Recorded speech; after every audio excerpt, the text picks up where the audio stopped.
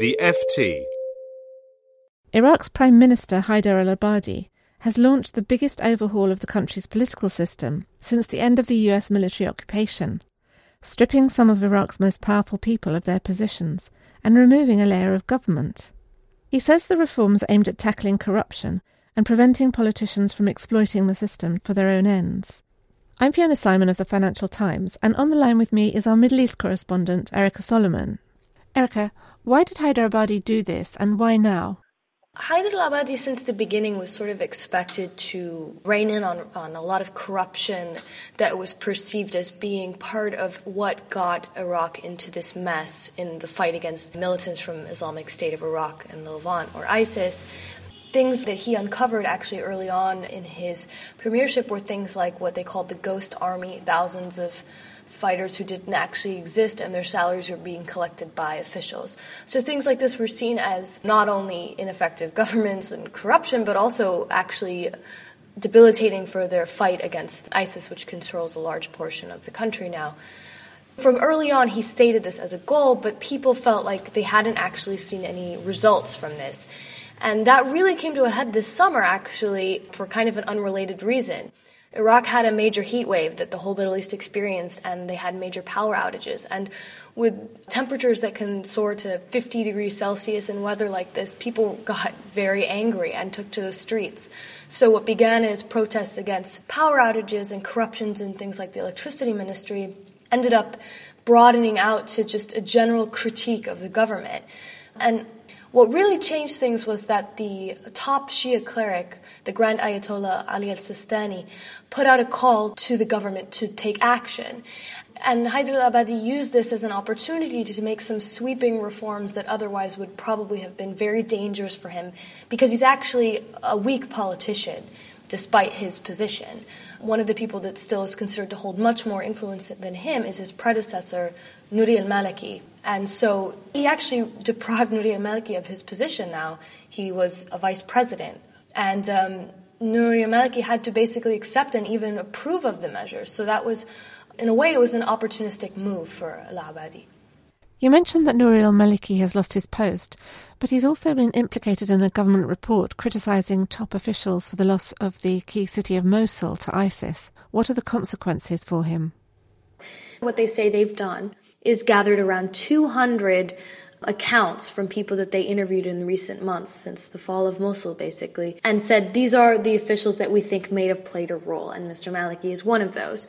They say that because of the political and sectarian dynamics in Iraq, they're going to let the judiciary decide.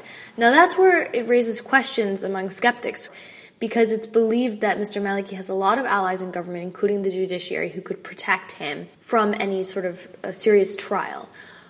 On the other hand, people in parliament say, well, that was true, but we've made a lot of changes. There have been a lot of reforms in the past few weeks, and a lot of people that officials like Mr. Maliki or the chief of staff, who they also want to see investigated, they may not find that they have the same allies they did before. So really, again, we're still waiting to see how the judiciary reacts, and that will be a big signal for us in terms of how serious to take this. Who are the other main victims of these government reforms, and are there any prominent Kurds who've lost power? Iraq had 3 vice presidents and 3 deputy prime ministers, which is kind of unheard of, but the Americans put this in place when they restructured the government after the invasion in 2003 as a way to try and kind of maintain sectarian balance and prevent tensions. But what it really did was create a great system for political graft and patronage. And so Abadi got rid of this, and basically all of those people in those positions had to approve it, because really it is an inefficient system.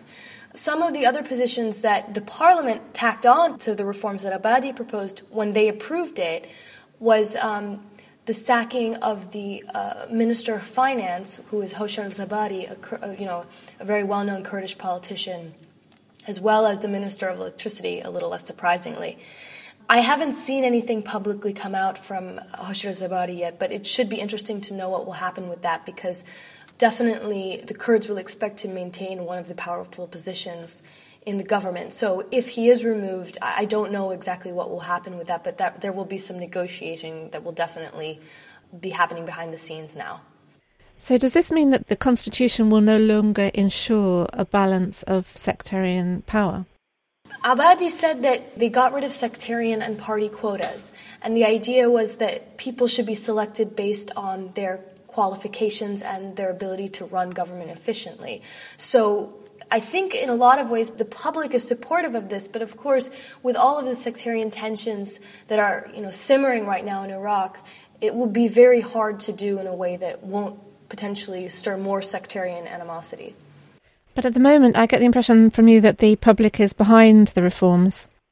I think the public is behind the idea of reform. I think there will be a lot of skepticism as to whether these dramatic-looking changes actually do anything to effect reform. Because, as some analysts have pointed out, it's a lot of changes to top-level positions that don't actually get to the very deep-rooted political patronage system that is at play in the Iraqi government.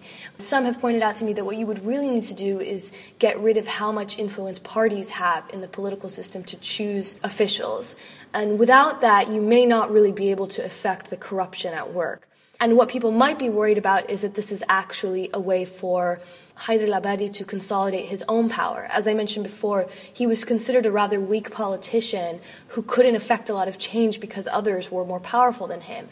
So this is probably a move for him to try and change that dynamic and make the changes that he's been calling for since the beginning. How bad is the situation in the country at the moment? How critical is it in terms of the economy and keeping the military strong enough to put up a fight against ISIS? Militarily, we've been waiting 2 months, actually, since June, to see the government push back in Anbar province, where ISIS made a lot of advances this summer.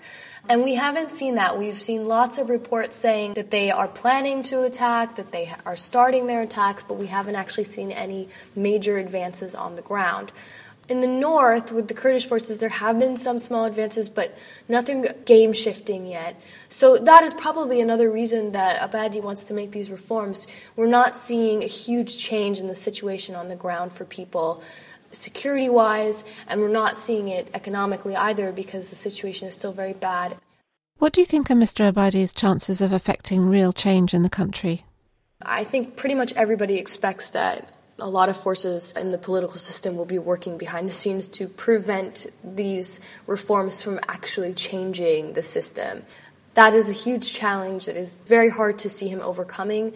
When I spoke to some of the members of parliament after the vote and congratulated them, a lot of them laughed and said, well, let's see. So it shows, even though they just did this thing that looks very dramatic, they don't seem hopeful themselves that it will really work. For more downloads, go to ft.com/podcasts. Support for this podcast and the following message come from Corient. Corient provides wealth management services centered around you. As one of the largest integrated fee-only registered investment advisors in the U.S., Corient has experienced teams who can craft custom solutions designed to help you reach your financial goals, no matter how complex.